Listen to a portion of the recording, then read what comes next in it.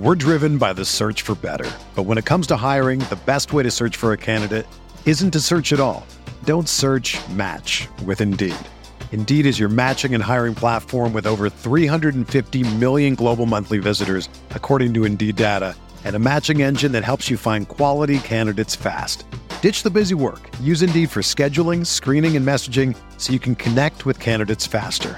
Leveraging over 140 million qualifications and preferences every day, Indeed's matching engine is constantly learning from your preferences, so the more you use Indeed, the better it gets.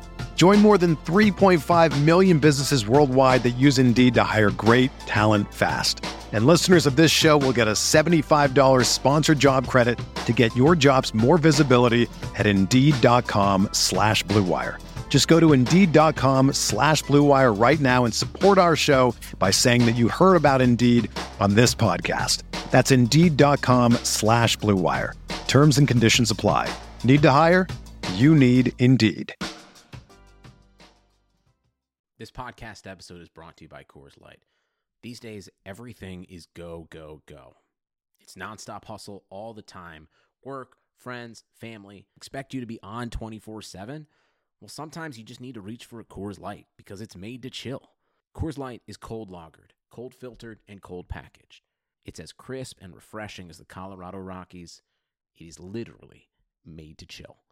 Coors Light is the one I choose when I need to unwind. So when you want to hit reset, reach for the beer that's made to chill. Get Coors Light in the new look delivered straight to your door with Drizzly or Instacart. Celebrate responsibly. Coors Brewing Company, Golden, Colorado. Support for this podcast comes from U.S. Bank. When it's time for a new credit card, the best ones do way more than just buy stuff. And that's why U.S. Bank offers credit cards that make every day more rewarding. Earn cash back, score points when you shop, dine out, travel, or binge watch, or get a low intro APR. U.S. Bank credit cards were designed to fit your lifestyle. So make every day more rewarding and check out usbank.com/credit card. U.S. Bank credit cards are issued by U.S. Bank National Association ND. Some restrictions may apply. Member FDIC. They're gonna kill the love of my life. Casey! If I don't go back to what I was doing. This Friday. Our line of work is quite brutal and quite ruthless. How far would you go for love? You steal truck, bring it to me. Then you make your money. Is it dangerous? Of course it's dangerous! Nicholas Hoult, Felicity Jones, with Ben Kingsley and Anthony Hopkins. All this trouble, all this pain, for love. Collide. In theaters Friday. Rated PG-13. May be inappropriate for children under 13.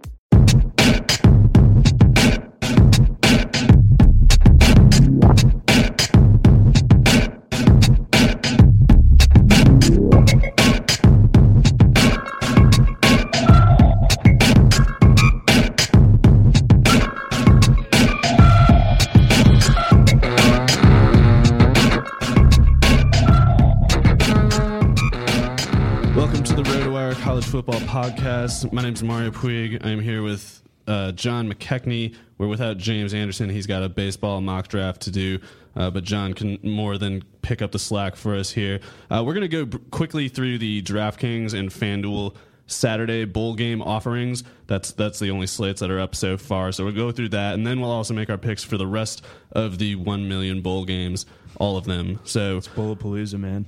Indeed. John, how are you today? Doing well. I'm excited to be back on the pod, and I think this is going to be a good one with all the bowl games. We're excited to have you back, and by we, I mean just me. I'm the only person here, but I speak for others as well. But yeah, so we're gonna go into the DraftKings one here, and this is covering let's see, Arizona, New Mexico, BYU, Utah, Ohio, Appalachian State, San Jose State, Georgia State, and Arkansas State, Louisiana Tech.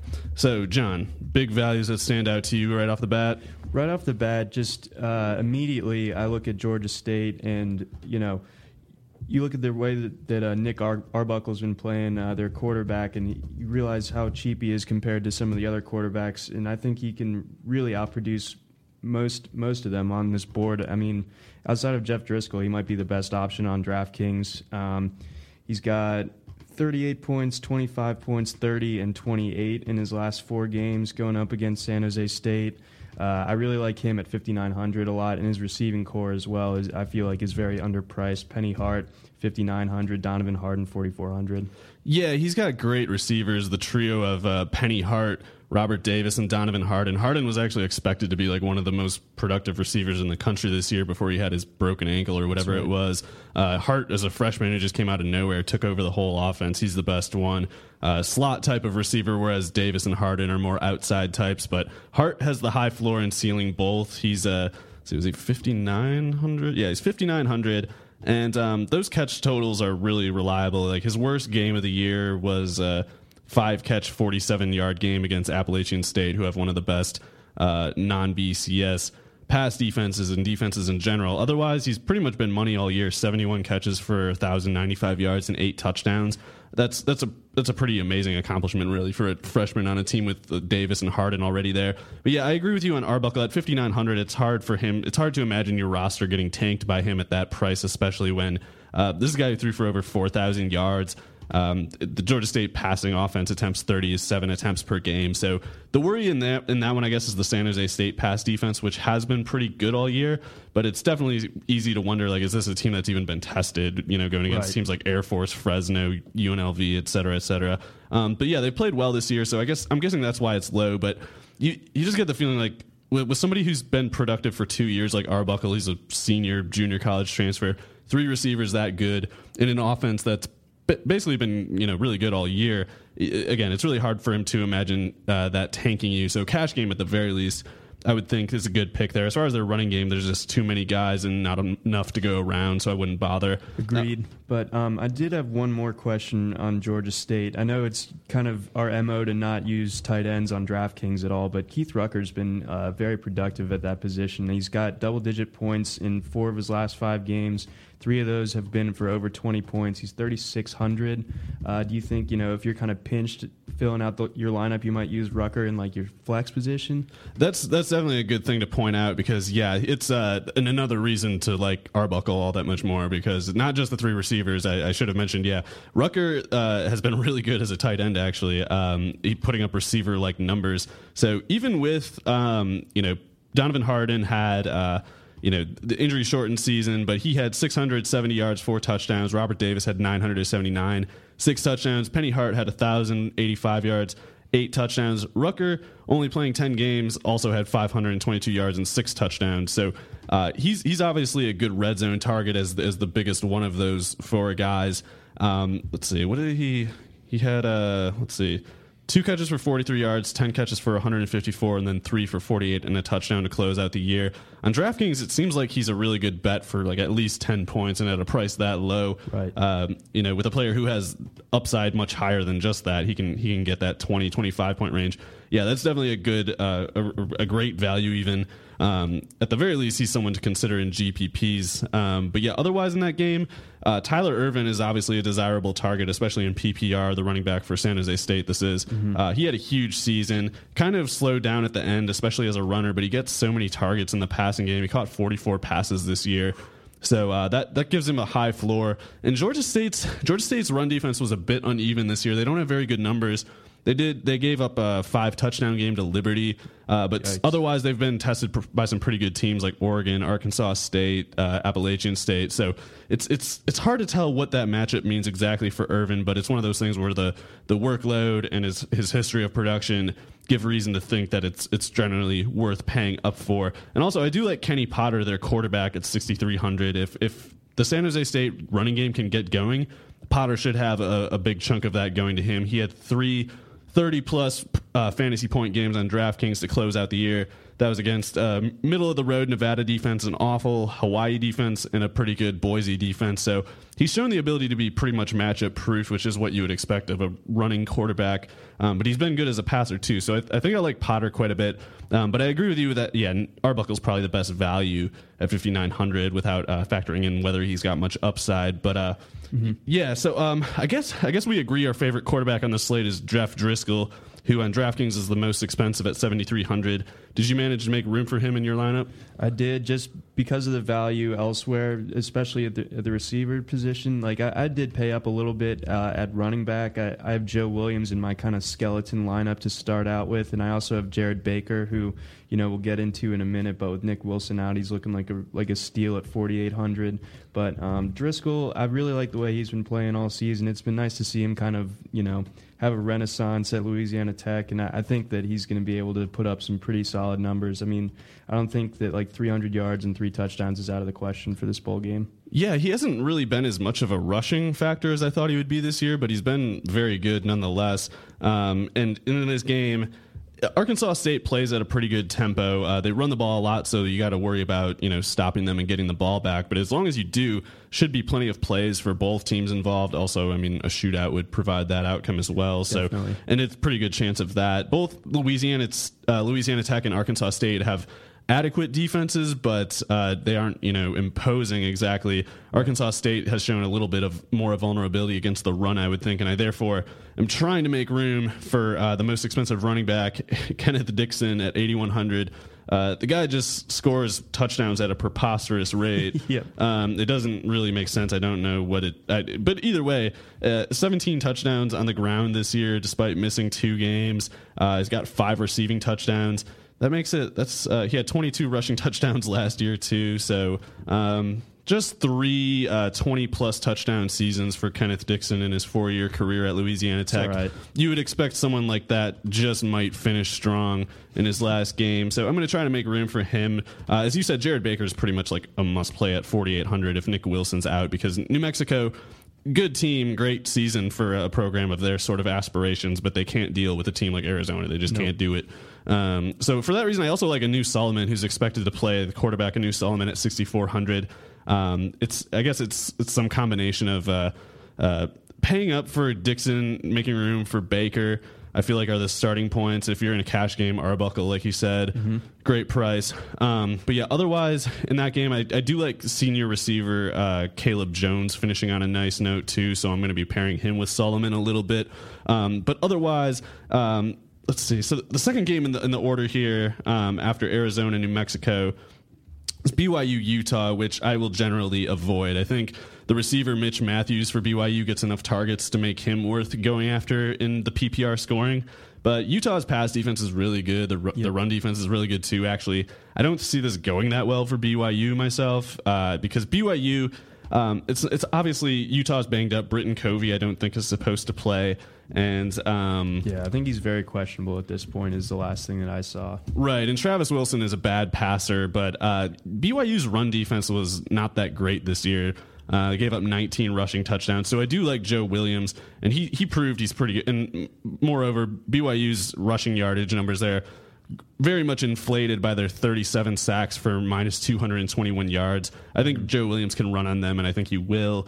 Meanwhile, I just can't see the BYU offense doing that much. And while I love Algernon Brown, I just don't really have interest in him, even at the deflated price of 4,900. Yeah, I was definitely hoping that you would touch on that, because Brown has been kind of a guy that we've used to kind of like get us over the edge and help us cash in games a lot this year. But I think this is the kind of matchup where they're going to run into some trouble. And I'm just excited this is BYU and Utah in Las Vegas. I don't think there's a better place that this game could be played. Just corrupting the two most wholesome programs we have in this country. Keep your blinders on, boys. But aside from that, let's see. I don't think there's anyone in that game that interests me otherwise. Ohio, oh, sorry, what were you saying? Same here. Oh, okay, cool. But yeah, we got Appalachian State, Ohio next. I spoke to you before the show, and I think we agree. It's hard to see what Ohio can do with this game, really. I mean, Frank Solich is a great coach, and he gets that team to play well somehow, even though there just doesn't seem to be any talent on it. Mm-hmm. Appalachian State's defense is very good, though, by non-Power 5 standards, and the running attack is just lethal. Like, absolutely. Taylor Lamb, the quarterback, can run. Marcus Cox has been one of the best college football running backs the last 3 years. They got this newer, younger guy, Jalen Moore. He's been very explosive off the bench to end the year. I just can't see Ohio getting any traction because their run defense has been bad this year, and Appalachian State is just the worst matchup for them as far as that goes. Completely agree. And, A.J. Ouellette is a guy that, kind of came into the season with some hype and kind of let some people down, but then he's finished the year on an upswing, and he's at 6,200 now. But I think, like you were saying, App State's defense, I think, is a bit too much of a mismatch for Ohio's offense. I don't think they're going to be able to generate a whole lot of momentum, and as a result, I don't think Ouellette's going to get the requisite good chances to really cash in on 6,200. For what it's worth, I mean, at that price, obviously, Ouellette is not exactly easy to fit in when someone like Baker is cheaper, but it could be a good, worthwhile GPP consideration if you got like a 1 out of 10 lineups or something where you're looking to get him in, because at least Appalachian State gave up 214 yards on the ground to South Alabama in their last game, granted on 56 attempts, but they showed that they could be overwhelmed by a team like Arkansas State, who's very good, obviously, and I don't think either of us considers Ouellette quite that level, but he finished strong. He was good last year. Solich is going to have a well thought out game plan, almost certainly. I guess I'm not so worried about a blowout in this scenario as much as Appalachian State just kind of taking the ball and just, raising it above the reach of Ohio and just doing that until the clock runs out. But for that reason, I do like Marcus Cox as a GPP consideration. I think he's 7,000, so that's a cash game worthy price. Also, you do worry about his explosiveness at this point. He hasn't been as explosive this year as he was the 2 years prior. Not as active as a receiver. Been fumbling a little bit lately, but he's still their clear workhorse running back. Sure. With that said, Jalen Moore is one that I'm going to build with at 3,900. I have no doubt that he's going to get the ball, and he's been so explosive this year. Love his chance of getting some, running out the clock touches against that Ohio defense, which has been vulnerable against the run this year.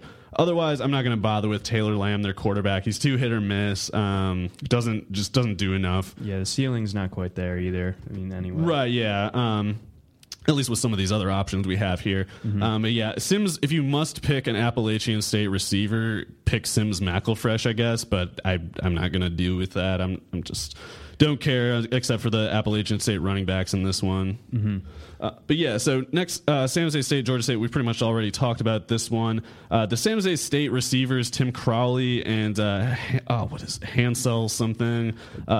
You might be better off going for Billy Freeman than either of those two.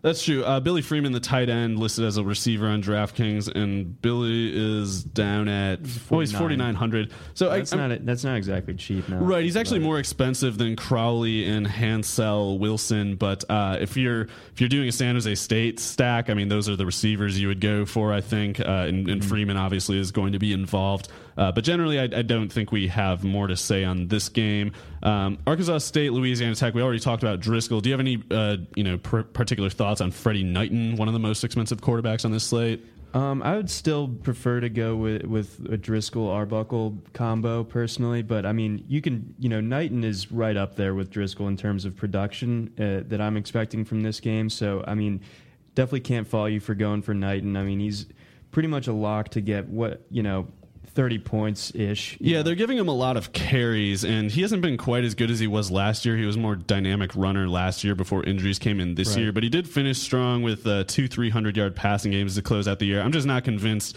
that Arkansas State's offense is as explosive as Louisiana Tech's. I think their defense is better than Louisiana Tech's, but I just think Driscoll's better. He probably has better receivers, too. And for what it's worth, some people are probably going to be interested in the Arkansas State receivers. If you're going after them, Trace Houston is down to 3,900 after previously being somewhat in demand after catching 10 touchdowns. It was on 33 catches. Like, come on, that's not sustainable. Right. But at 3,900, that's a little different. It's worth considering. J.D. McKissick is more expensive at 4,400. He's the PPR guy. He won't score very much, if at all. And the other one is Dijon Pascal. He's down at 3,300 now. Yeah, so he's as talented as the other two. He's just, it seems like a little bit behind in the pecking order. So those are the names to go after if you do have an interest in Arkansas State. But yeah, I agree, John. I probably won't go after them much. Also in this game, Carlos Henderson. Trent Taylor is the lead guy at receiver for Louisiana Tech. Totally worth it at 6,700, but 4,500 for Carlos Henderson. Much better value there, and he's more explosive of a player. Not as reliably featured in the offense, but he is more explosive. I'm going to go with a lot of Carlos Henderson, I'm sure. Good call.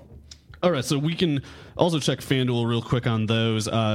Jeff Driscoll's super cheap on there, or relatively anyway. He's the, let's see, 1, 2, 3, 4, 5, 6th most expensive. So I think we both like Driscoll at that relative price. A new Solomon at 7,200, also intriguing. Definitely. Jared Baker's 5,100 on there. Fire him up. receiver's the harder one to call. I mean, Kenneth Dixon, I'm just going to pay up for always in this scenario. I'm just going to do it. Smart. But yeah, receiver, FanDuel for some reason has had Donovan Harden at minimum salary for quite a while. So he's one you can go for at $4,500, clear up some room to pay for the rest of your roster. I like Caleb Jones at $5,200. I think he's got a good chance to score in that one. Do you like Nate Phillips at all for near the minimum, $4,600? I mean, he's like the second most targeted guy in that Arizona offense. And like we said, they're going to be down Nick Wilson. It doesn't mean they're going to be running it a ton less or whatever, but I think maybe he's worth a GPP consideration. Yeah, Phillips is a totally good player, and Samaje Grant's like a little iffy with I guess it was a concussion that he suffered at the end of the year. Yeah, he's not even as good as Phillips in my opinion. Like Phillips just kind of was injured last year, which allowed Grant to step up. But yeah, if not Caleb Jones, then I think Phillips is my second favorite Arizona receiver, and with an over/under like that one, with Arizona projected what they are, with Nick Wilson out, as you said, I do like both Caleb Jones and Nate Phillips, at least as wide receiver 3 types. You do want to get the Penny Harts, the Trent Taylors as your first two. But yeah, otherwise, not much to add there, I guess. It's obviously the same stuff. So now more generally, we're going to go into our bowl picks. Starting at the top, John, Arizona. You're going with them over New Mexico, I assume? I am indeed. I just think that they're just going to prove to be too much for New Mexico. Even if it is the New Mexico Bowl, I think Arizona's got them in this one. Yeah, I'll take the 9 points also. I don't think a team like New Mexico is built to go with Arizona, Rich Rod team. So next we got a tougher one, I think. Utah and BYU. Utah's -2.5. I like them to do that and probably a little more. I'd probably put it at like 4.5, 5.5 just because of their defense.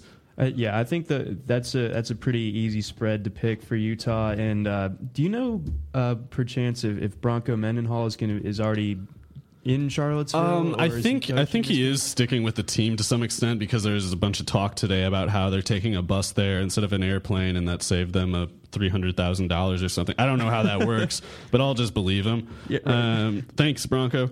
But yeah, too bad. We think Utah's going to win anyway, even as you're saving all that money.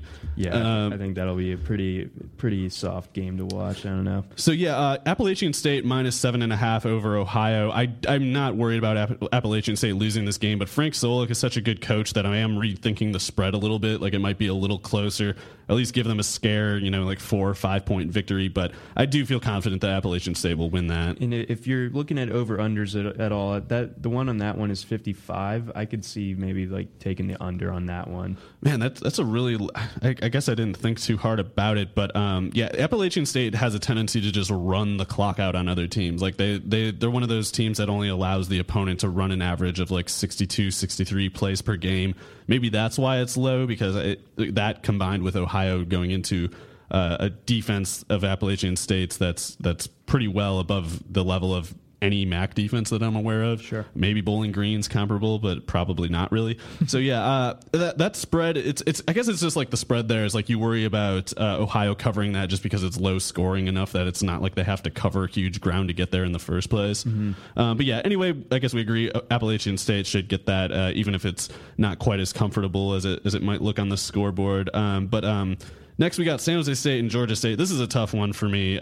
Do you have a feeling on this one, John? I've been leaning Georgia State, but I think I might just be like kind of falling for their offensive weapons instead of looking at it from an actual team perspective. I think like I like Penny Hart, I like Nick Arbuckle, like all that stuff, and I think that might be clouding my judgment into thinking that Georgia State might get the win here. I guess I am going to stick with Georgia State here. They're 2.5 point dogs, looks like. Yep, that's indeed true. I think I'll take Georgia State in this one. Yeah, I don't feel strongly about this one at all, but I will pick San Jose State just because Georgia State lives and dies by the passing game. San Jose State seems to be above average in that regard on pass defense, at least in a non-Power 5 standard. So I'll go with San Jose State.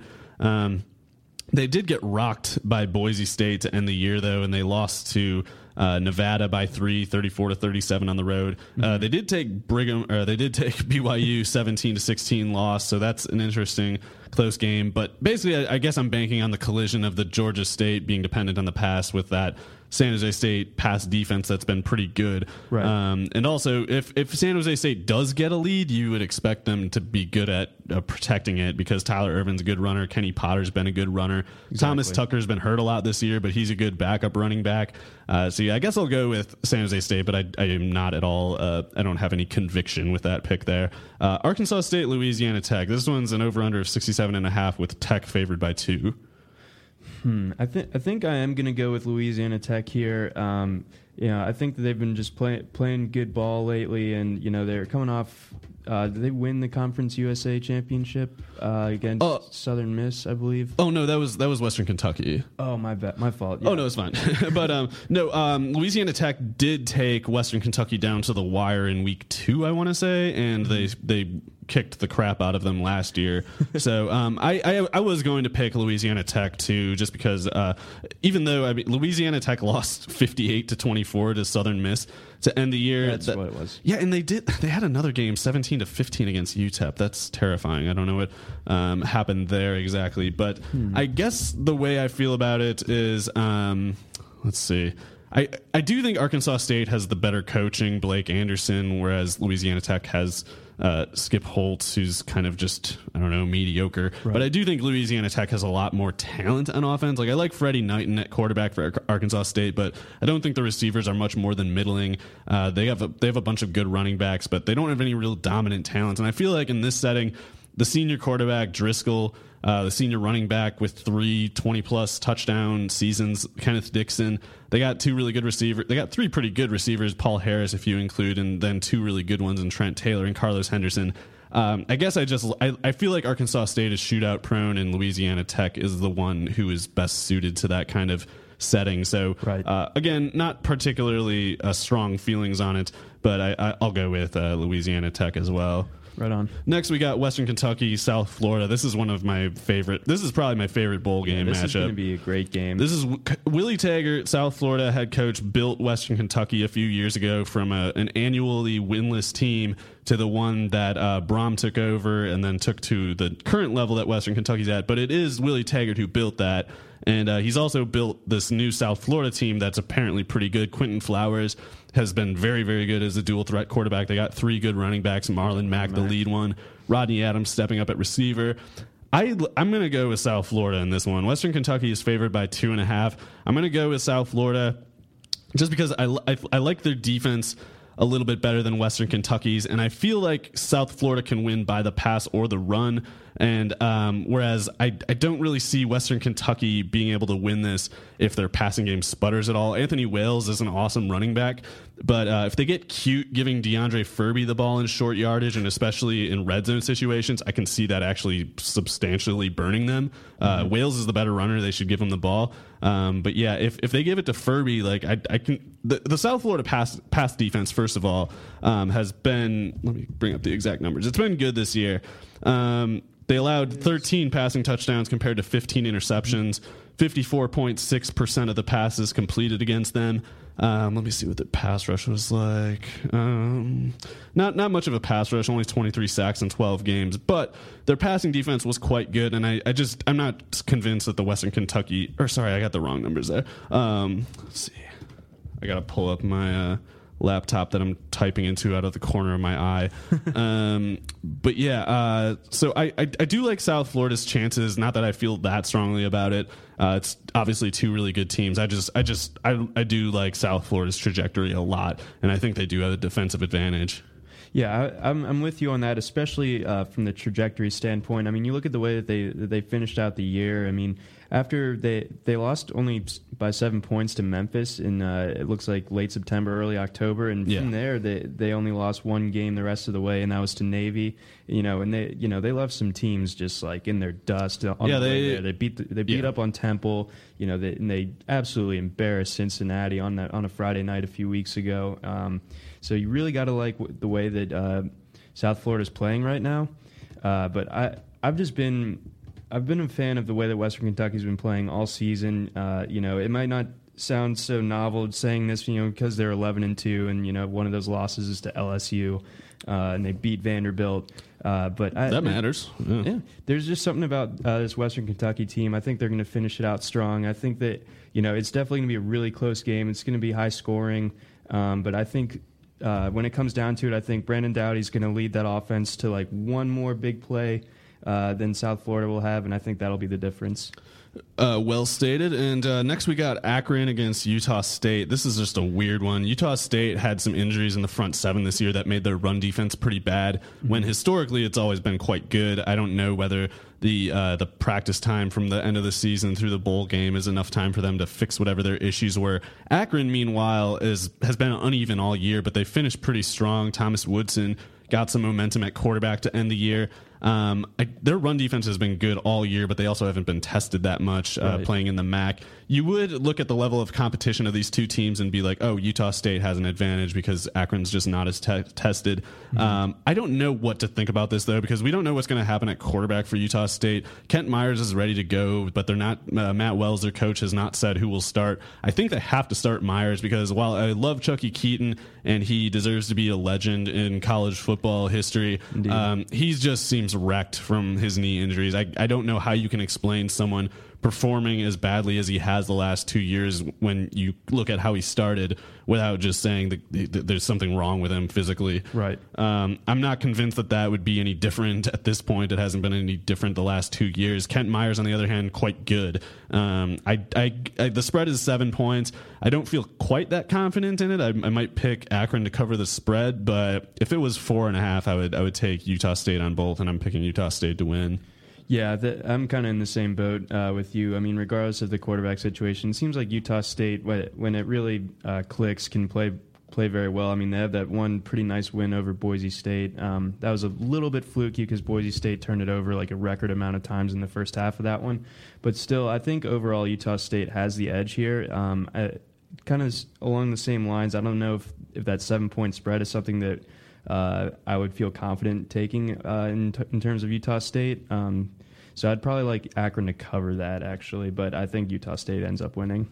Okay, next we got almost what could have been like a MAC championship game type scenario a couple of years ago, and now it's Temple in the ACC coming back against Toledo.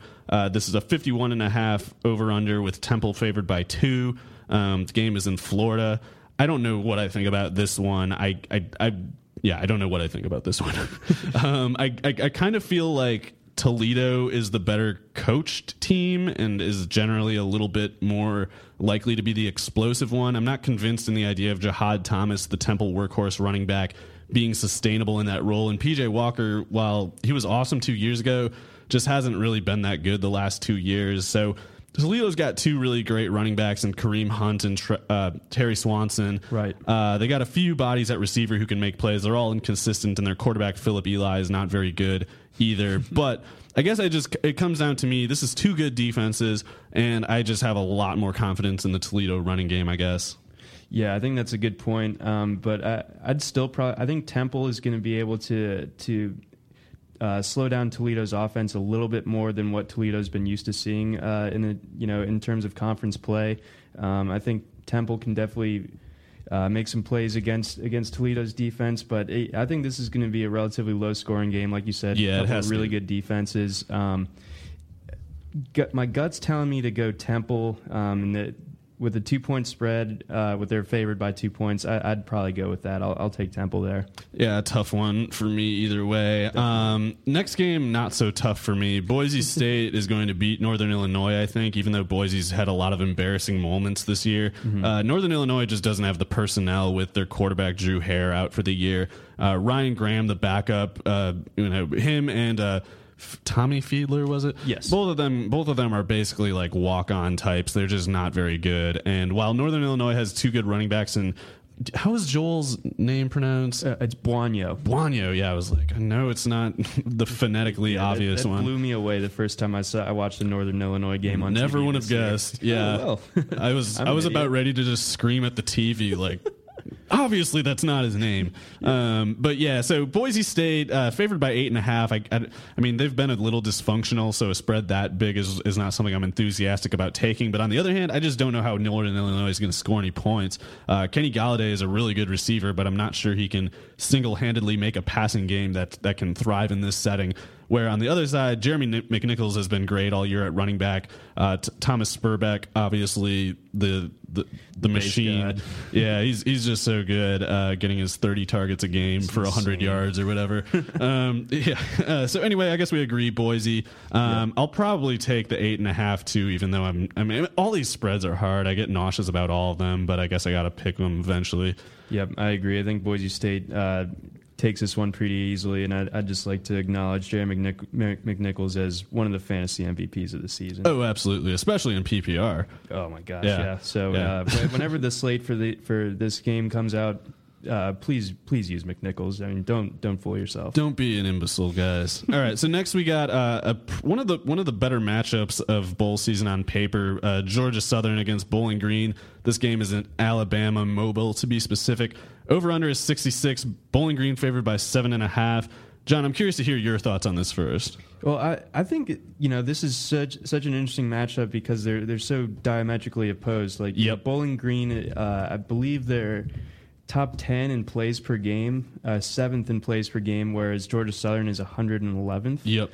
So just totally antithetical teams. Yeah. Yep. Just different ways of playing football, but and Georgia Southern does not throw it. They only run it pretty much. Yeah, that's it's a very run oriented team with Ellison and Matt Breida, and then it's really a question of, are they going to be able to sustain drives to like keep it out of Bowling Green's hands? Like, how do you think you see that playing out? Because I think that's one of the keys to the game. That will definitely be one of their goals, but I'd like Bowling Green for sure in this game, and I'll also take the points in one of my less nauseous spread picks because I don't see how Georgia Southern can put up points if they really need to, because Bowling Green's defense, it's been a little uneven. It's had some good moments, some bad ones, but their pass defense was very good, allowing 18 touchdowns versus 20 interceptions, and their running game was uneven, dominating some games and then giving up 299 yards and 3 touchdowns to Ohio, 205 yards, 3 touchdowns to Western Miss. We got Tennessee in week 1, kind of artificially inflating their yardage allowed with 399 yards and 6 touchdowns. That was quite a game. Good news for Bowling Green is while Matt Breida is great and L.A. Ramsby is good and Wesley Fields is good, they are not Jalen Hurd and Alvin Kamara. So so when I look at that Bowling Green pass defense that's been so good, and in the context of their run defense being hit or miss, I think what that says is they have the personnel to shut down the run if they don't have to worry about the pass. So I do think that Bowling Green should be able to. It might be close in like the first half or something, but Matt, this Georgia Southern defense, I don't think can stop the Bowling Green machine.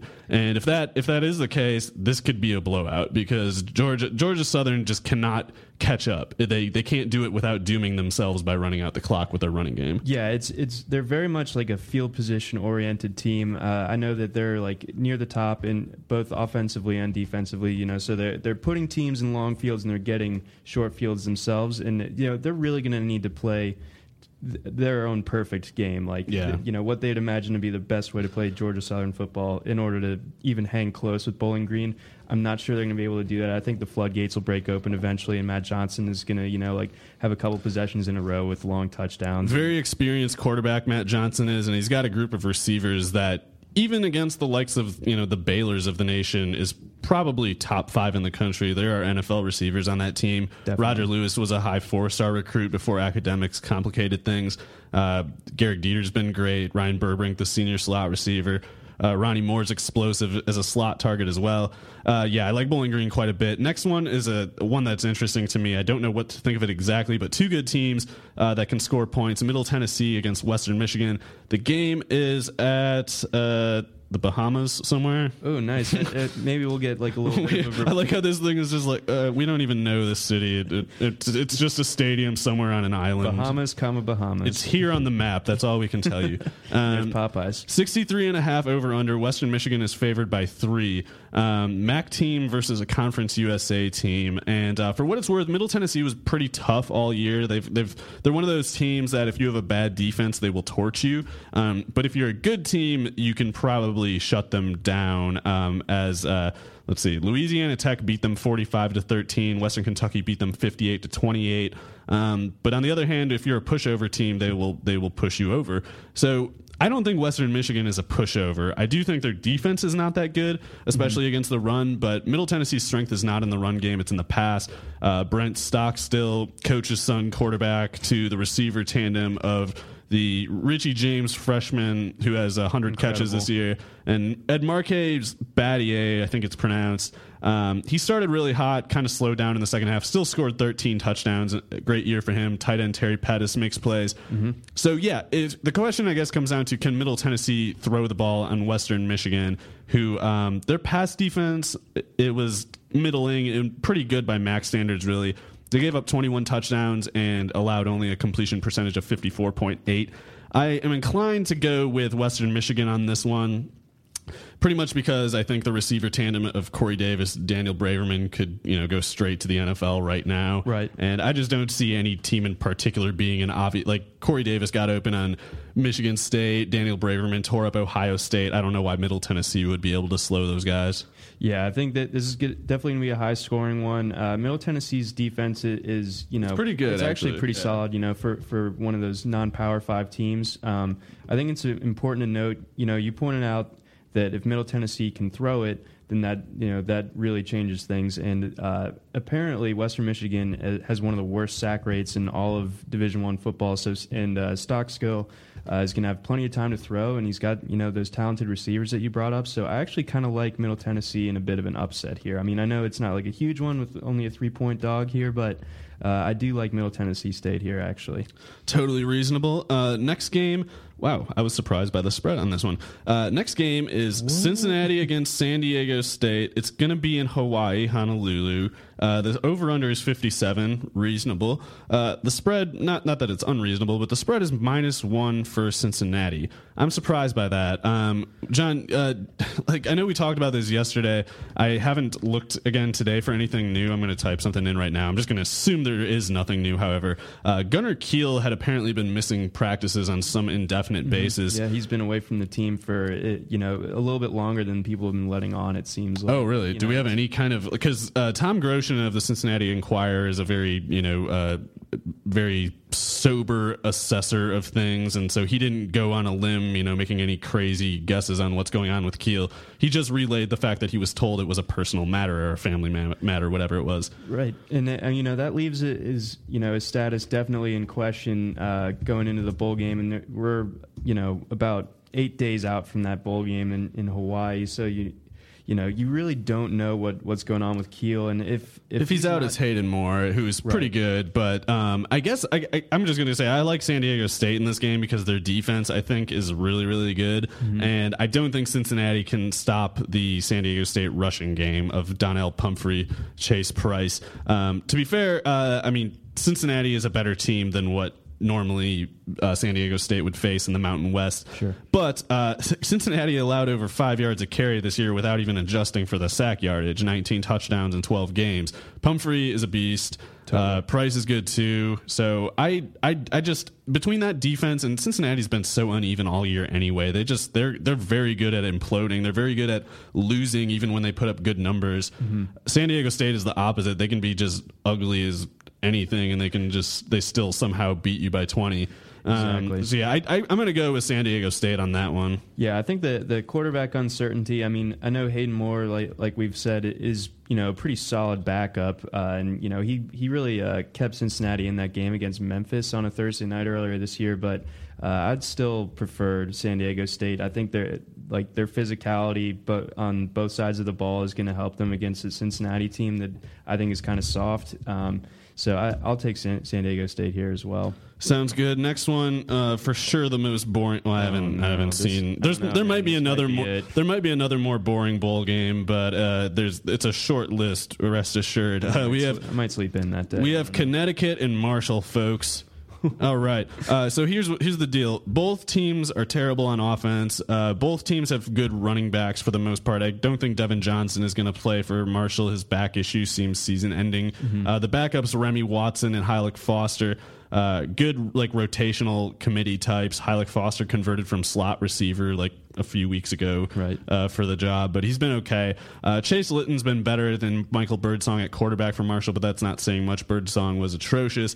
But anyway, I think I'm going to go with Marshall in this one because Connecticut's run defense has been not that good this year. Their pass defense has been pretty good, but mostly they just get by on low tempo, run out the clock, and hold on to that lucky 4-point lead they somehow got. I don't think it's going to happen against Marshall because Marshall's defense is really good. They allowed less than 50% of the passes to be completed against them this year. Let's see what else they got. The rushing game. They allowed over 2,000 yards in 12 games, but 4 yards a carry is very respectable, and they did face teams like Western Kentucky, Southern Miss. Not a great schedule by any means, but the same is true of UConn, and I just it's going to be ugly, obviously, but the UConn run defense seems a little more vulnerable. Therefore, I lean that way. Even though it's easy to imagine like an interception, touchdown, kind of being what seals this stupid game. Yeah, it's going to be an ugly one for sure. And I think the only way I could picture myself being like, oh yeah, UConn can do this. If I look at their schedule and I see, oh, they beat Houston. They did, yeah. But they also beat Houston like sans Greg Ward. Right. So at home, it changes things. I think Marshall is just a better overall team. I think very well coached team, by the way. I know Diaco has done pretty good for Connecticut this year, but Doc Holliday, one of the most time-tested coaches at this point, and he's been in this setting before. Yeah, so I think with the general talent collection, maybe I haven't been watching UConn close enough, but I'm like even a little bit surprised they made it to 6'6". Yeah, it's Arkeel Newsom's a good running back. Noel Thomas is a pretty good receiver. Bryant Sharefs has performed admirably at quarterback, but it doesn't seem like they're a very good team. Nah, for me, it's just not adding up here, so I'll take Marshall. Minus 4.5 totally. Yeah. Sounds good. Next, more interesting game, Washington State against Miami of Florida. It'll be in El Paso. And let's see, 2.5 favored Washington State with an over-under of 62.5. The Miami pass defense was pretty good numbers-wise this year. I got to look again to see how they've been tested exactly because I remember them giving up a lot to Nebraska through the air. We got to remember those are the Al Golden dark days, though. Yeah, Al Golden's gone, and I mean they got a little better toward the end, but we're still talking about teams like Virginia, Georgia Tech, Pittsburgh, North Carolina didn't have to do much, but when they did throw it, they did so easily. Same thing with Deshaun Watson and that blowout that finally got the tie boy out the door. So anyway, I think Washington State is reasonably favored in this one, but I do think Miami can make it close because Brad Kay is a really good quarterback, and Joseph Yearby, Mark Walton is a good running back tandem. Washington State's been pretty good against the pass, less so against the run. But basically, Luke Falk, pretty impressive quarterback, I think. Definitely. Gabe Marks is a beast, and I guess I just don't know that a team in Washington State's been building something for a few years, and you can see that they've made a lot of tangible progress year to year. It's just hard to see Miami, waking up halfway through the race after their coach gets fired and just getting to the same level as Washington State. But if they do, it wouldn't be shocking because Kay is really good. With that said, I'll still take 2.5 Washington State. Yeah, I definitely like the way that Miami's trending. Like, if you asked me where they would be at this point, sometime in October, I'd be like, I'd assume that they're, a 4-8 type of team. But they seem to have turned it around. The talent's been there. It's just the coaching obviously has been problematic. But Washington State has actually been very impressive this year. And like you said, they play a little bit better of a brand of defense than you might expect from kind of an air raid type of team. Yeah, they've been good against the pass this year for whatever reasons. I still think Kaya is a kind of a cut above type of quarterback. So I don't think that he's going to have a ton of trouble, but at the same time he's not going to be putting up astronomical numbers. I think that Washington State probably wins this one in a close one. Man, that spread. I guess I'll take Washington State along with you on that one, but I mean it's close. I'm a little torn on that one. Yeah, I mean me as well. But yeah, next we got I'm not so torn on this one. Washington, I think, will beat Southern Mississippi fairly easily, and the spread says everybody else thinks so too at -8.5, over under at 56. Washington defense is really good. Myles Gaskin is too good of a running back for Southern Miss to stop, and I think that's it. Yeah, pretty much. So, next we got our favorite game of the bowl season, Indiana and Duke at New York Yankee Stadium, 67.5 over under. Indiana is favored by 2. That's surprising to me. Anyway, I don't even know what I think of this one. Thomas Sirk had some rough patches this year, including an injury late, but I don't think the Indiana defense can stop anybody in particular. Exactly. Jordan Howard, I don't know that we know his deal exactly. I would expect him to play regardless of his draft status. If he was going into the draft, I don't know why he would skip this game like some had speculated. But if Jordan Howard is there, that changes a lot. He's a lot better than Divine Redding. And Duke is without its All-American safety. I can't remember his name exactly. Cash, I think his last name. Jeremy Cash. Yep, Jeremy Cash is out with a season-ending wrist injury, so that makes surgery. So you might have thought like, oh, this isn't a great matchup for Sudfeld. That makes it quite a bit better. I think safeties are important when you're defending the deep pass, and Indiana's got some bodies at receiver now. Obviously, Simi Cobbs we like. I guess I'm still going to go with Duke. I do like both coaches in this game, but we're talking about Cutcliffe going against the Indiana defense. I think he can find a way to make it work. Indiana is favored by 2. I think Duke has just kind of had so many games this year where it's like, oh, that really got ugly for them. So I feel like Indiana, they've been playing pretty well of late. They've hung with some better teams. Much more than people would have expected. Like Michigan, they played them close. Ohio State, relatively close. And I think, like you said, with Cash being out for Duke, Indiana's going to be able to put up a lot of points. And Indiana's multifaceted. Jordan Howard is just a great running back, and then Sudfeld, he's the best quarterback. He's really good. In Indiana history, I believe, most passing yards at least. And with Simi Cobbs at 6'3", I mean, he's just a big target. I really like that, so I'm going to go with Indiana, actually, in this one. Sounds good. Next, we got Virginia Tech, Tulsa. Virginia Tech's going to win that. It's a 13.5-point spread, and the reason it's that big is because Tulsa's offense is not that good, and its defense is really bad. And Dane Evans is a turnover-prone quarterback. Virginia Tech creates turnovers, and they're going to do that, I think. I know 13.5 is a big spread. I don't know if I like that. That's my only hesitation. Do we know if Tulsa's offensive coordinator is already at Texas? I don't know. I guess for me, it doesn't really. I don't even know how I feel about the spread. I do think Virginia Tech, I feel totally safe, will win that one. The spread, I think I'll take the points too, because I think our guy Trevon McMillian is just gonna destroy that defense. Yeah, I mean like 200 yards, 3 touchdowns very easily could happen. That's how I'm feeling too. Yeah, Tulsa can't stop a nosebleed. I'm probably gonna. I think that line's a little bit too high for me. It is big. Yeah, I'd probably just go with Tulsa, just based on that alone. But I think Virginia Tech wins by about 10 points at least. Yep, and next, a closer game, probably Nebraska and UCLA. This one's going to be in Santa Clara, California, so that might matter a little bit. It's a 61 over-under. UCLA favored by 7. I definitely like UCLA. I guess a true freshman quarterback is a bit of a concern, but I'm a Paul Perkins fanboy. I don't think Nebraska's had a weird season, first of all. They do have talent on offense, especially at receiver, and Tommy Armstrong can make plays even if he does it ugly. But I guess I just feel like UCLA's pass defense has been really good, and I'm not convinced that Nebraska is a strong enough rushing team to capitalize on their otherwise unimpressive run defense. Meanwhile, I don't think Nebraska's defense can stop either the passing or rushing part of the UCLA offense. Yeah, we're pretty solidly in agreement there. I like Armstrong too, and I've been watching him closely for 2 years now, and I just feel like he's too mistake prone. He's inaccurate. Like, even if he makes good plays, it's because he just knew how to make it, not because he had much control over what he was doing with the ball. Exactly. And with the aforementioned solid secondary for UCLA, I think that's going to be 2-3 turnovers for Nebraska. I think UCLA will. I'll take the points too. Yep. By the way, yeah, I think so, and I think in the end they'll be able to dice up Nebraska's defense. Nebraska's defense really fell off a cliff this year. Next one I am not so sure about, but it's Navy against Pittsburgh. 3.5-point favorites are Navy at a 56 over/under. I will take Navy and the points.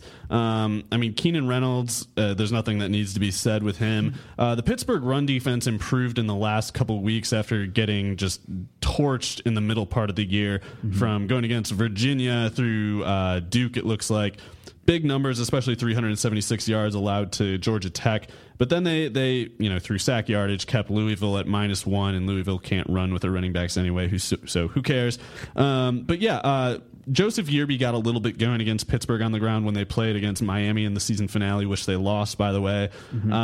I guess I just feel like Navy's going to be solid enough against the weakness of the Pittsburgh defense, which is their run defense, that I just can't really see Pittsburgh and their erratic offense being as just reliable as Navy's. And Keenan Reynolds, I think, will get a few big plays out in this one too. I don't think they're just going to steady their way to the win. Yeah, I'm just down on Pittsburgh's offense in general. Yeah. Like outside of Tyler Boyd, like it's just sort of. It's been a down year. Obviously, James Conner going out for the year in the first week, and that his recent diagnosis, is pretty terrible. But I just don't think that, and they also just lost their offensive coordinators going to Georgia. But I just think that Navy is too sound across the board, and I think as a result, Pitt just probably is. They're not going to win. I think Navy wins it in like a 24-14 type of game. That is definitely foreseeable. Next, we have Minnesota going against Central Michigan. Minnesota's favored by 6. The over-under is 49.5, so a lot of faith in the Minnesota defense here. I don't know what to think about the Minnesota defense exactly, but they've been vulnerable on the ground, which is where Central Michigan cannot capitalize, so that bodes well for them. Cooper Rush is a pretty decent quarterback, especially by MAC standards. They have an okay group of receivers, but Minnesota's pass defense is fundamentally strong. I think we both agree Shannon Brooks, the running back for Minnesota, looks like a pretty scary player right now. Yep. Finished the year with 644 yards and 7 touchdowns on 104 carries, good for 6.2 per carry. I don't think Central Michigan can stop him.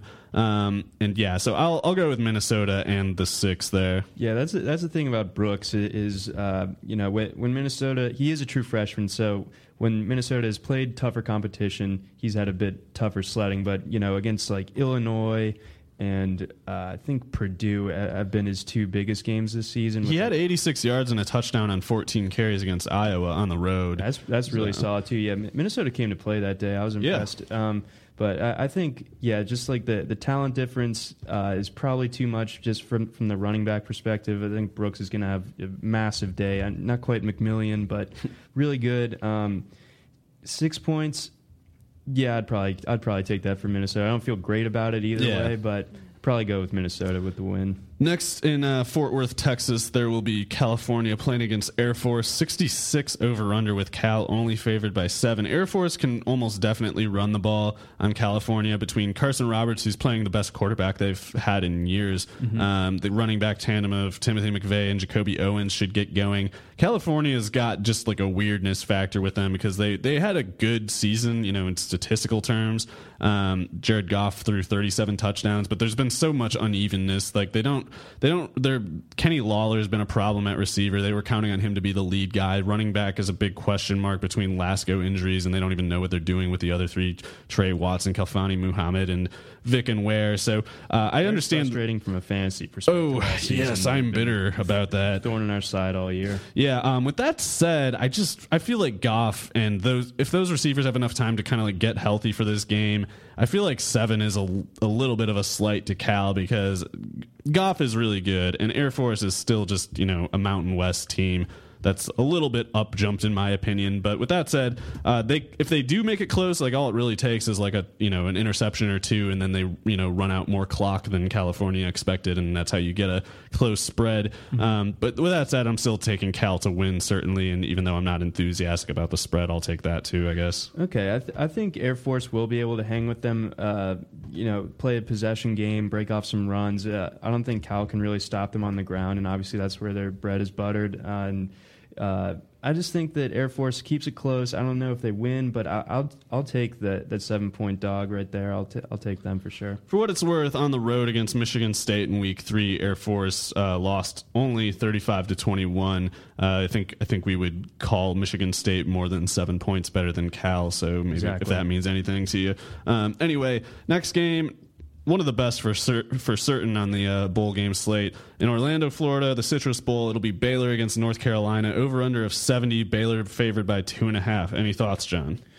Well, what do we know about Baylor's quarterback situation going into this? It's got to be Chris Johnson, who he's all right? He'll probably be called questionable with the concussion, but it's going to be like 3 weeks that he'll have had to get ready for it. Right. I believe. I mean, we know they're not going to have Seth Russell or Jarrett Stidham, so yeah, it's just a matter of do we have Chris Johnson or do we? I have would, some random guy. Yeah, I would plan on if it's Lynx Hawthorne, then all bets are off. But let's assume for this exercise, Chris Johnson will be the quarterback.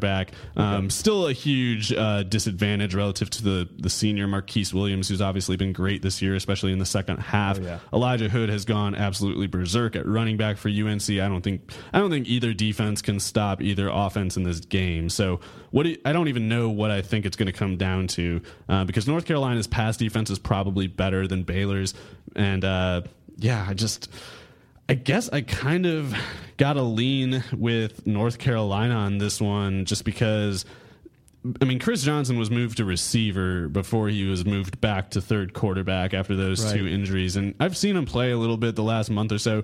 He's not as bad as his numbers in the TCU game, but he's a little rough to watch. You can tell it's more about the scheme outside of his running. His running is fine. But yeah, it's like you go into this game banking on certain results from the likes of Corey Coleman and Katie Cannon, and that's only on the condition that the quarterback does whatever. And it's like, I don't know if I feel confident in that.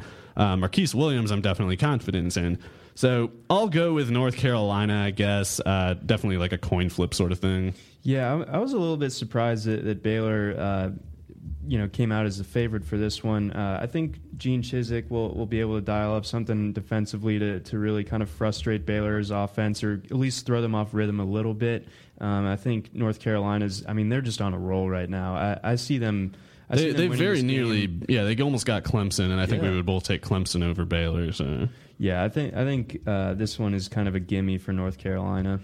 Dang, a gimme even. Next game, Mountain West Boring Fest of Colorado State and Nevada. I don't know how this game happened. It's in Tucson for what it's worth. 56 over-under. Colorado State favored by 3. To be fair, there are some talented players in this game. Colorado State has a few good running backs, even Izzy Matthews, Dalen Dawkins, Jason Oden, Rashard Higgins, the star player of their team at receiver. Nevada's got 2 good running backs, especially James Butler. These teams are just very, very especially mediocre brands of mediocre. Like it's so meh. I cannot be moved to have an opinion on this. But Colorado State's running game was really bad this year. 2,500 yards allowed, 4.9 per carry, 25 touchdowns. Nevada has that constant going for them. They can run against most teams. Colorado State does not seem suited to dealing with that. Whereas the Nevada defense at least was kind of okay by Mountain West standards. So I don't care, but I'll pick Nevada. Okay, fair enough. I did a little bit of digging on this one. Obviously things were different last year with Garrett Grayson at the helm, but Rashard Higgins had one of his best days ever at Colorado State when they played Nevada last year. He had like 10 catches, 194 yards, and 2 touchdowns, something along those lines. I think he's going to be able to take advantage of that secondary again. Maybe not to that extent, but I think Colorado State, eye test from what I've seen from them this year, I think I would give them the slight edge, and I'll take them in the points, the 3-point favorites. Sounds good. Next we got LSU in Texas. Leonard Fournette over under rushing yards 388. Is that? I'll take the over on that one. It's a 73. You said it so low. Yeah, it's a 73 over under. 7.5 point favorites are the Tigers. I'll definitely take that. I mean, Texas Tech is a fun team, certainly. Patrick Mahomes is awesome. Oh, yeah. DeAndre Washington is awesome. Justin Stockton's really good. But they just don't have good receivers. They don't. Like, Jakeem Grant is a good player, but if he's your, 15 target a game workhorse receiver at 5.5 or whatever he is, and then Devin Lauderdale's the second best guy. Like, those are guys who should be catching 40 passes on your teams, not 80 passes in a 45 pass attempt per game offense. So I just don't think Mahomes has enough help. He'll keep it pretty close for most of the game, but I do expect him to kind of wilt under the pressure and give a turnover or two. And any turnover is going to get turned into points by the Tigers, I think. The Texas Tech run defense is just the worst thing ever. Oh, yeah, it's so bad. Like, this is the one week where I'm fully endorsing just going for Leonard Fournette. Just pay up for him. You got to do it. You got to do it. But I think... LSU, you may be a little bit fooled by oh, they're an SEC West team, they must have a good defense. I mean, it's a fine defense. It's okay. I think Texas Tech, like you said, is going to be able to keep up with them. I think they are going to be able to put points on the board. In the end, though, I think that the run game, like the advantage that LSU has on the ground in this game, is so monumental that I don't see how LSU doesn't cover that spread. Yeah, I mean, I think they'll put Mahomes in a position where he just has to do something irresponsible to give them any chance, and you can only get away with that so many times. You can't have him texting and driving on the field. It's just not reasonable. And nor is the next matchup, Memphis against Auburn. Auburn is favored in this 2.5. I know Justin Fuente is out in Virginia doing something, and Paxton Lynch is apparently just counting stacks right now and doesn't care or something like that. But Auburn was so bad this year, and it's not as if Gus Malzahn is some kind of guy who's like, ooh, he has an extra week to prepare. Like, they came out flat this year. They came out flat last year in their bowl game against Wisconsin, which I'm mad about because I called them my best pick. So I might know something about how much Gus Malzahn sucks at this. Indeed. Okay, so 2.5, I don't understand. If Paxton Lynch doesn't just say I'm out, I'm just going to the draft, I'm not playing anymore, then I understand. But if he's playing, I don't know how Auburn can win this because their passing game is a wreck. And Memphis beat Ole Miss, obviously, and that's not something you expect to happen more than like 4 times out of 10. But if it's Auburn, I guess I feel like I can up that to 6 times out of 10 at least. So yeah, I like Memphis. I don't like Auburn. Yeah, the fact that Malzahn won't even commit to Jeremy Johnson as the starter when Sean White is kind of like walking around with like a peg leg right now, like he's still like, oh, he might get the start. It's kind of, we got our fingers crossed for the peg leg guy. It makes you worried about Jeremy Johnson. I mean, he's been one of the more disappointing guys on the most disappointing player in the country, I think, on a very disappointing team in general. I think Memphis is able to finish off a really strong season here, and I think they beat Auburn, and I just don't see Auburn really showing up. I don't think they really give a crap, even though this game is kind of in their backyard. And you would think a coach as good as Fuente would have a strong staff too, so whoever the interim is, I don't even know who it is, but assuming that the players aren't coaching themselves, I think Memphis should be okay in that. Next we got one of my favorite matchups, Mississippi State, and the over-under's too low. Mississippi State and North Carolina State, the over-under's 59. Mississippi State favored by 5.5. I don't know who I like in this game, but I like both teams, both quarterbacks especially. It's all about Dak for Mississippi State and his 2 partners in crime, Fred Ross and Duryea. So, yeah, NC State is a little bit more of a one-man show, especially with Matt Days out for the year. They still have Jalen Samuels, and they're a well-coached team. They find ways to be effective even when they're losing certain parts of their team. So, yeah, I like both. I don't think Mississippi State's defense is that great. North Carolina State's defense had really good numbers on the year, but I think that's mostly from the teams that they played in their conference. When they played against Clemson in North Carolina, they didn't look nearly so good. Either way, I think Dak goes out with a bang, and Brissett too. I like his chances of having a big game. He steps up in the high stakes games for them, so I think he'll do it here. I will take Mississippi State. I don't think I'll take the spread though. I think I'll take North Carolina State to lose by 3 or something. Okay, I might be underestimating NC State a little bit here, but I think Mississippi State can definitely jump out to a lead here. I think it's going to be a bit of a shootout, like you said. I'm definitely excited about this one for daily fantasy purposes, but looking at it, picking it, I'm going to take Miss State and the points. I'll go with that. Okay, next we got Louisville and Texas A&M in what is suddenly one of the grossest games on the slate. Yeah, I believe College Station is on fire right now. Kyle Field is just collapsed. It's been what do you call it? I guess there's no word for it, but the poop on fire on the porch. It's like It's surrounded in that formation. Don't put it out with your boots, Ted. Don't do it. And anyway, so we don't know who the quarterback roster is for Texas A&M, if Kyler Murray bails as we're recording, or if something changes maybe more than once between now and when is this game anyway? This is the 30th. We got 2 full weeks for Kyler Murray to change his mind many times. Anyway, if Kyler Murray is gone, which Billy Liucci of Texags. Yep. Okay, so he was saying, like, as of today, being Wednesday the 16th, Murray was kind of not into it, was planning to get out. Yep. A&M is trying to change his mind. If he's gone, in any case, it's Jake Hubenak, who probably has to play quarterback. Junior college transfer with decent enough pedigree, but whatever. He was their third quarterback to start this year. So Louisville is also kind of dysfunctional. They don't know their quarterback either. They should have just gone with Lamar Jackson, I think. Mm-hmm. Assuming Will Gardner is just not healthy or whatever.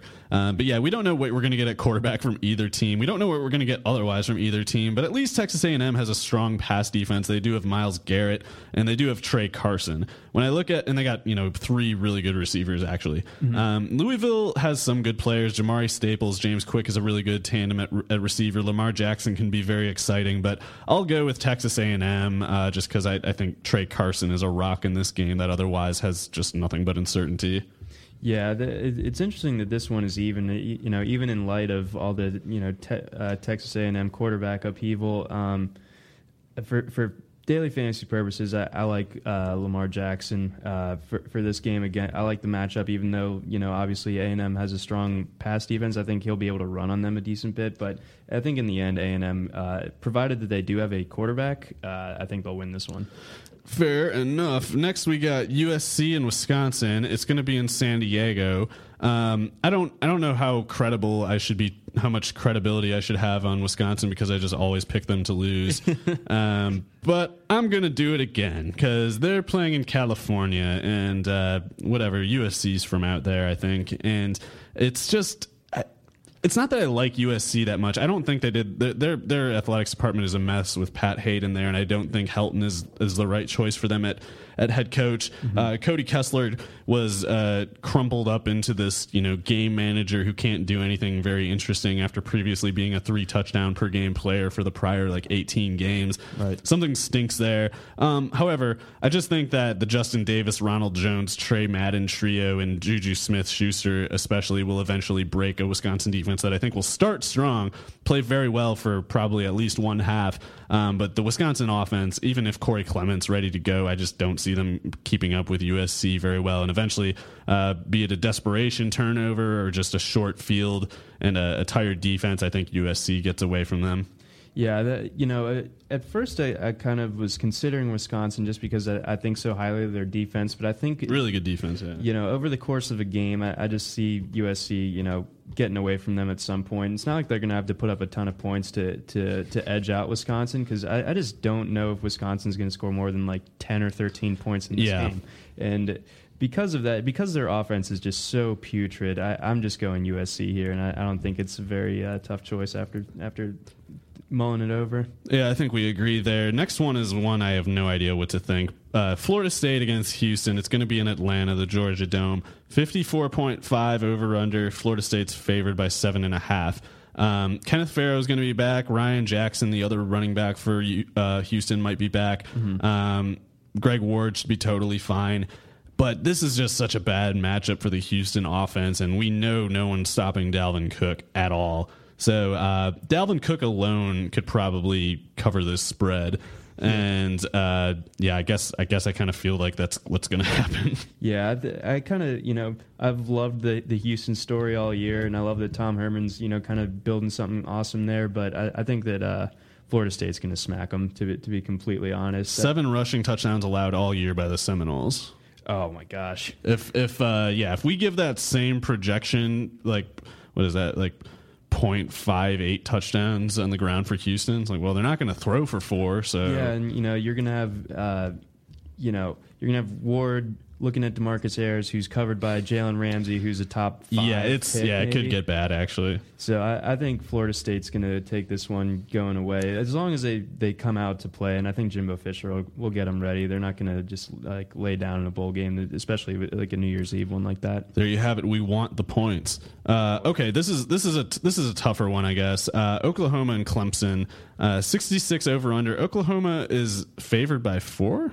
What? I don't know if that changed or if it was always that way, but I did expect Oklahoma to be favored because I think their defense has been a little more convincing, and Baker Mayfield certainly has much more help than Deshaun Watson does. Wayne Gallman's been very good as a running back, but there is not a Samaje Perine, Joe Mixon tandem there to take the heat off of him. That's true. And his best receiver is a true freshman, Deion Kane, and a slot guy, Artavis Scott, whereas Oklahoma has the infallible Sterling Shepard. And Sterling Shepard, this is a Sterling Shepard game. Like this has the bat signal is up, and like he's gonna show up now because he's just a beast, primetime player.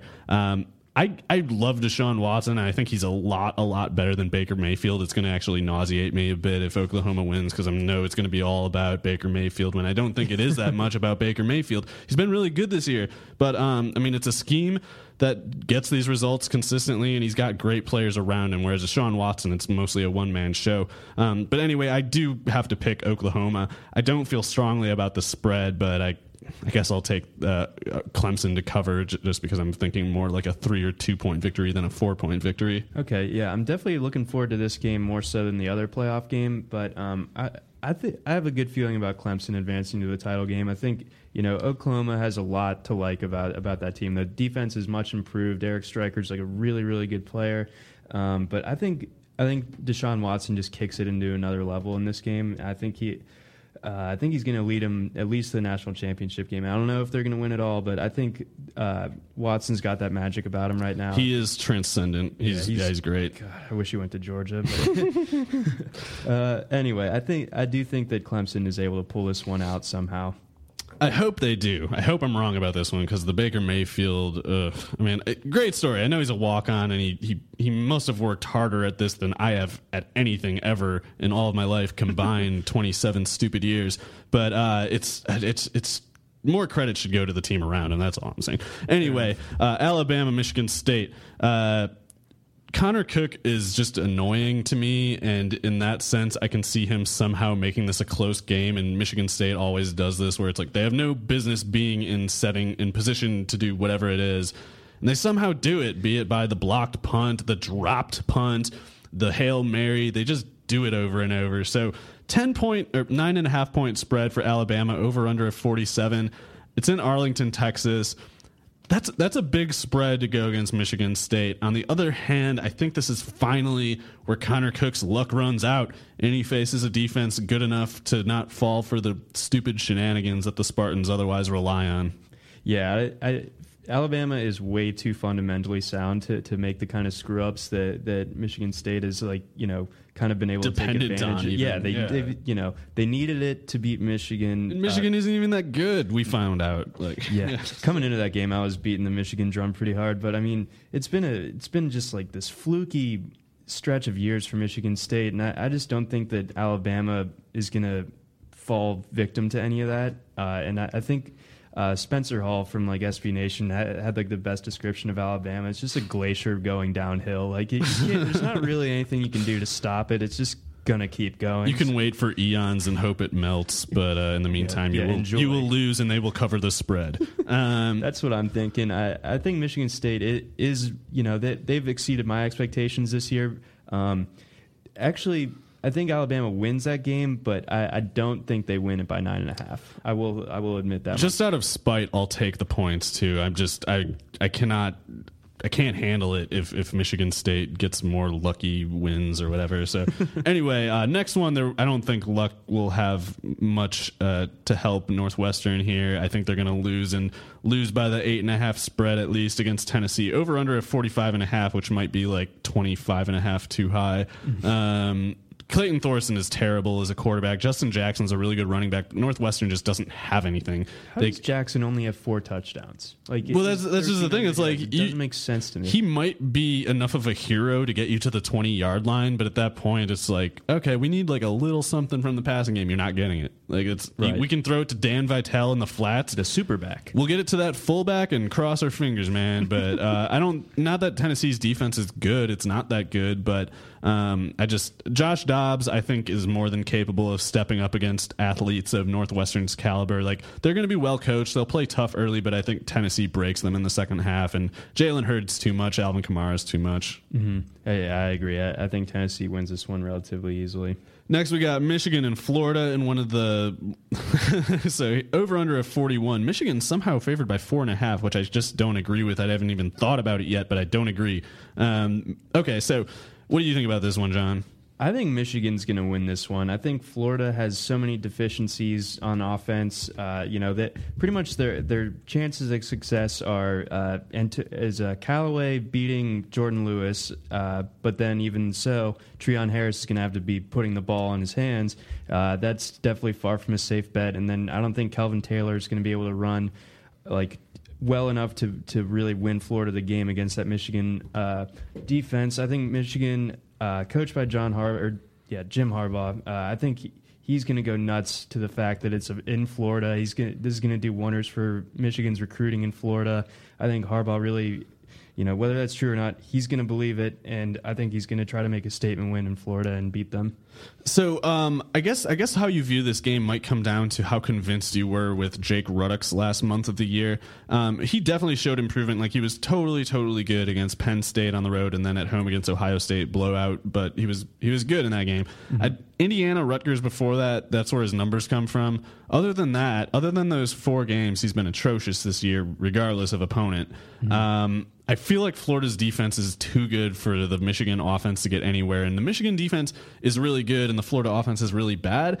But I think it's one of those things where Florida's got enough just like size, speed, strength that even if it's not talent per se, they can wear down the Michigan defense. And Michigan defense did not finish the year particularly well. That's true. They did get they got moved on by Indiana a good bit. Indiana put up 300. Jordan Howard is obviously superhuman. It's not applicable as a general example because Jordan Howard is involved, but 307 yards and 2 touchdowns.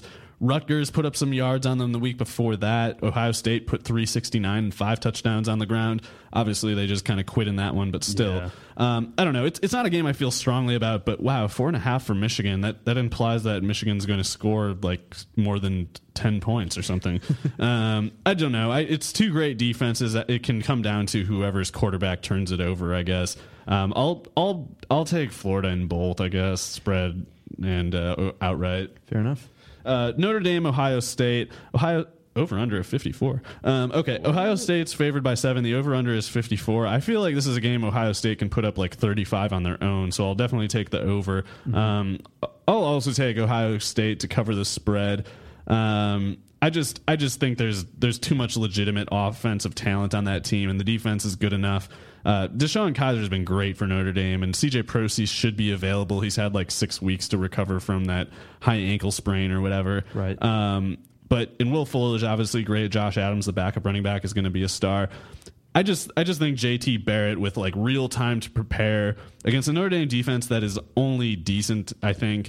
It's got like a couple individual pieces that are really good, but I think as a collective. And I think last year's finish for Ohio State gives us some reason to expect a little bit of a galvanizing effect now that it's the bowl season. So I'll take the 7 points and certainly Ohio State. I agree with everything you've said about Ohio State. I mean, they're such like an impressive collection of talent.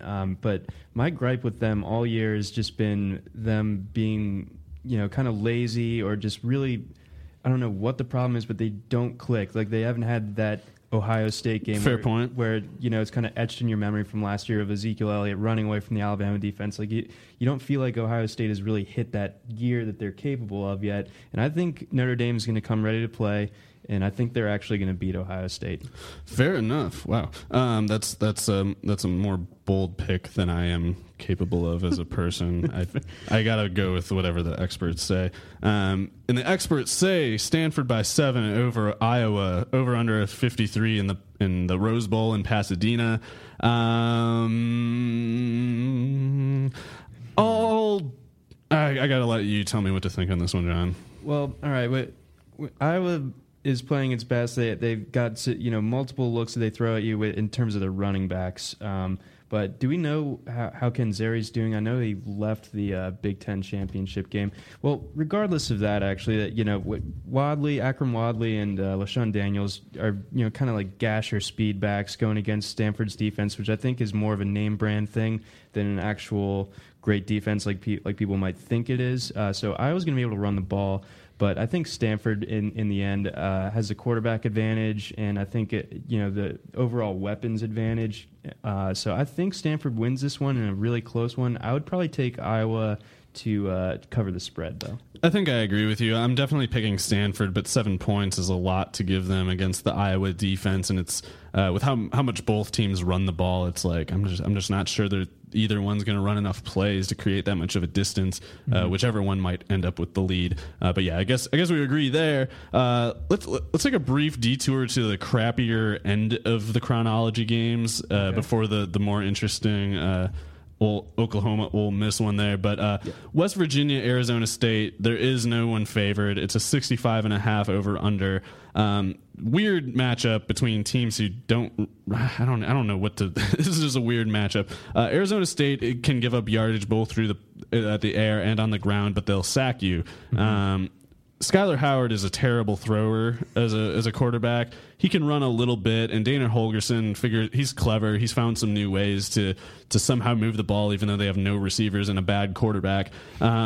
Wendell Smallwood, obviously, I'm a big fan of his, but I'm also a fan of Demario Richard. Kalen Ballage is better than Russell Shell if we're going 1-to-1 position by position. And then I think Arizona State just has more speed, more applicable speed anyway on at receiver with Tim White, DJ Foster, Devin Lucien, and Berkovici I would definitely take over Skyler Howard. So I'll go Arizona State in that one. Okay, I was thinking going West Virginia, basically just based on the fact that I think they're going to create some turnovers from Arizona State. I think Arizona State or Berkovici, namely, can be a little bit careless with the ball sometimes. Yeah. And I think that West Virginia can actually slow down that Demario Richard-led rushing attack a little bit. I mean, not to the point where they're like stifling him, but to the point where they get Arizona State in some like 3rd and long type situations. Obviously, Skyler Howard is a bit concerning. I think they're going to need to stick with a run game to be able to win. But I think they're going to do that, and I think West Virginia comes out and wins. All right, so let's get the two other crappy games before the two interesting ones. No offense, John, but Georgia is in a crap matchup with Penn State. We are. Over under of 41.5, but you're favored by 7 because Christian Hackenberg is their quarterback.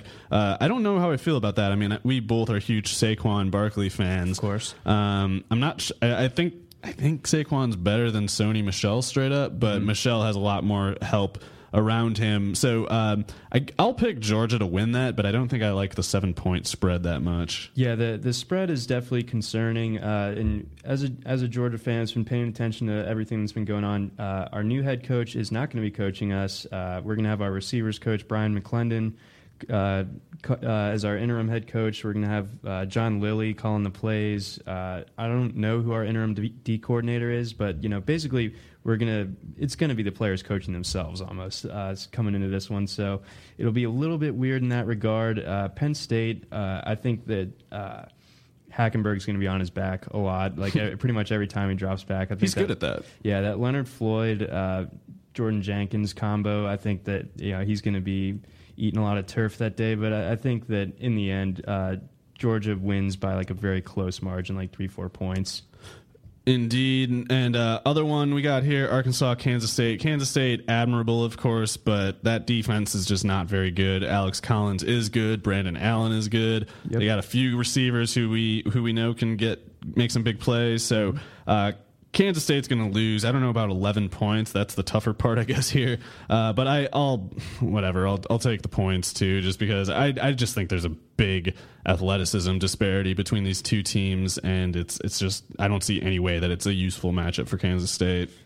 Yeah, I don't see where K-State has the edge anywhere. I think Arkansas is able to run away with this one. I think Kansas State's going to try to play a possession type game like they did against Baylor, where they just basically sit on the ball for 8 minutes or however long they could until they had to kick a field goal or have just throw Joe Huebner's body at the goal line. Yeah. But I don't see that working so well against Arkansas. I think Arkansas runs away with it as well.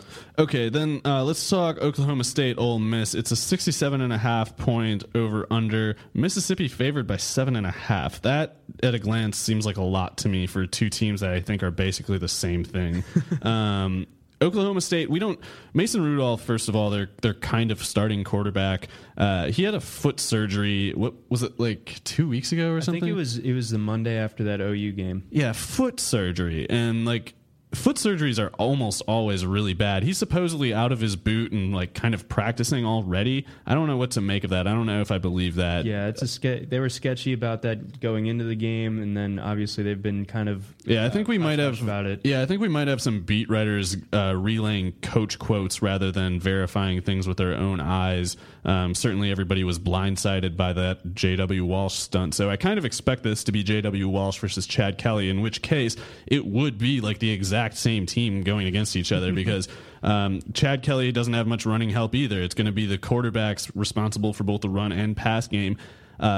Kelly's more raw talent than J.W. Walsh, in a pro prospect sense, but J.W. Walsh is a very time-tested player. I definitely don't like Mississippi to cover the spread here. 7.5 points. I'm not buying that. I guess I'll take Ole Miss to win just because I think Mississippi's better size and speed at receiver will pay off. Oklahoma State obviously has James Washington as a great deep threat. Otherwise, they're mostly middling guys. They have a Marcel Adaman, they have a David Glidden, but the Laquan Treadwell lead receiver role is complemented by Quincy Adeboyejo and Cody Core, tall targets who can outrun the receivers on the Oklahoma State side. Sure. So I'll take Mississippi to win, but by 4 or 5, not 7.5. Yeah, this one I'm having a really hard time gaining a feeling one way or the other on it. Oklahoma State I feel like has kind of already peaked, and Ole Miss. They've really laid some clunkers this year, but they've also played extremely well sometimes. And their best is better than Oklahoma State's best. And if you assume that they're both going to be playing at their top levels here in the Sugar Bowl, I still think that Ole Miss has the edge there, and they're going to have a ton of. It's going to feel like a home game there probably too. It's in New Orleans, so I'll take them, and I'll go with the spread as well. I'll take them -7.5. All right, and last game we're going to talk about, the last bowl game, is in the Alamo Dome, the Alamo Bowl, between TCU playing in San Antonio against Oregon. There is no spread. It's a 78.5 over/under. So we don't know what the deal with Josh Doxson is going to be. You would think if they were at all honest with their initial thing about him being questionable to play through the wrist injury, and then he ended up needing surgery anyway. Right. Surgery changes things, obviously. But if he really was that able to play initially, you would hope that he has a chance to get back with about a month of recovery time. But if he's out, that changes things. Listenby's a good receiver. Turpin's a good receiver, but Josh Doxson is elite. If he's gone, that hurts them quite a bit in a way that I'm not sure they can recover. With that said, we would take Trevon Boykin over Vernon Adams 10 times out of 10. Sure. Aaron Green is a totally good running back. Oregon's defense was a little better in the second half of the year, but and I guess if Doxson's out, I feel like Vernon Adams has shown enough times that if he's healthy and he has time to practice in the week, he can be a lot better than he was for the most part this year. He had the huge game against USC. Obviously, He started hot before he broke his finger on his throwing hand. Royce Freeman is monstrous, nothing less. They got Darren Carrington returning to the offense, obviously added a lot. Braylon Addison's already very good. I feel like Oregon is just so much steadier in this, and Boykin is capable of heroics, no doubt. But yeah, I mean, this is a coin flip game for me, but I guess I got to kind of lean toward Oregon just because I feel more confident in their ability to move the ball if they need to, whereas with TCU, it's easy to imagine it being like Boykin or bust, and so if he's not getting as much help as usual, I don't know how to really gauge that one. Yeah, I think that, you know, with Doxson, my concern is that even if he does play, he's not going to be the Doxson that we've known, you know, all year. It's just been, you know, kind of like a 1A, 1B with Corey Coleman in terms of just explosiveness and all that.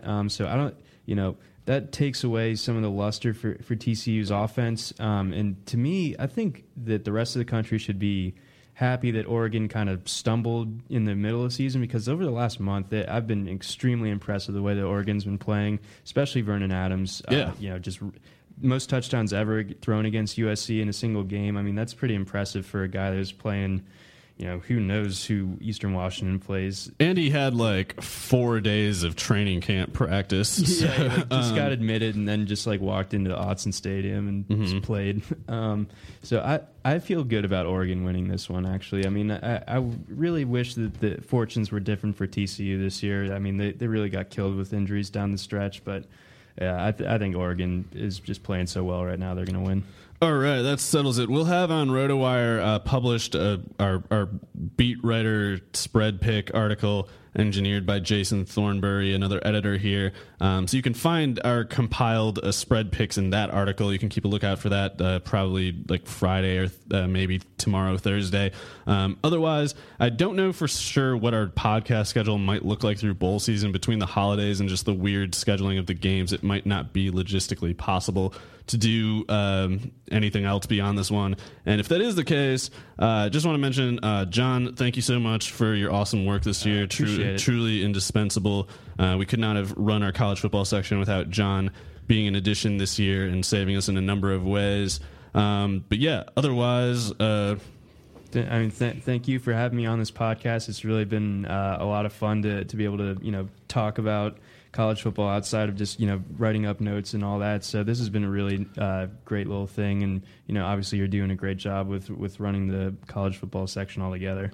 Oh, you're a liar, John. I won't forget that. I'm just, you know, full of the holiday spirit. All right, well, you will get your kickback. I know how to reward my toadies. But no, seriously, John, thanks a lot. But yeah, guys, thanks for listening. If we do have another podcast coming up, it'll be like an emergency one, and we'll give you some Twitter notice on that. Oh, by the way, John, what is your Twitter handle? I'm at Johnny McKechs. That's JohnnyMcKechs. Go follow John on Twitter, you guys. All right, bye. Happy holidays and stuff.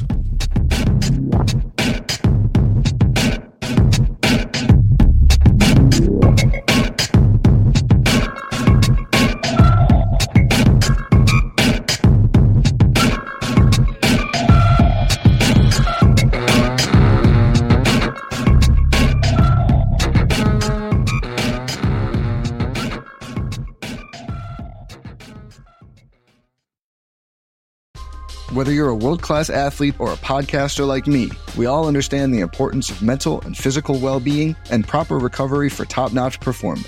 That's why I'm excited that Unified Healing is sponsoring this podcast. Unified Healing is a new and super innovative global network of wellness centers powered by Energy Enhancement System, or EE System. If you haven't heard of the EE System, you'll want to listen up. This technology promotes wellness, deep relaxation, purification, and rejuvenation.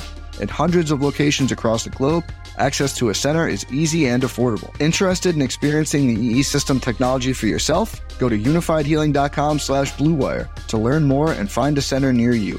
That's unifydhealing.com/bluewire. No material or testimonials on the Unified Healing website are intended to be viewed as medical advice or a substitute for professional medical advice, diagnosis, or treatment. Always seek the advice of your physician or other qualified healthcare provider with any questions you may have regarding a medical condition or treatment and before undertaking a new healthcare regimen, including EE System.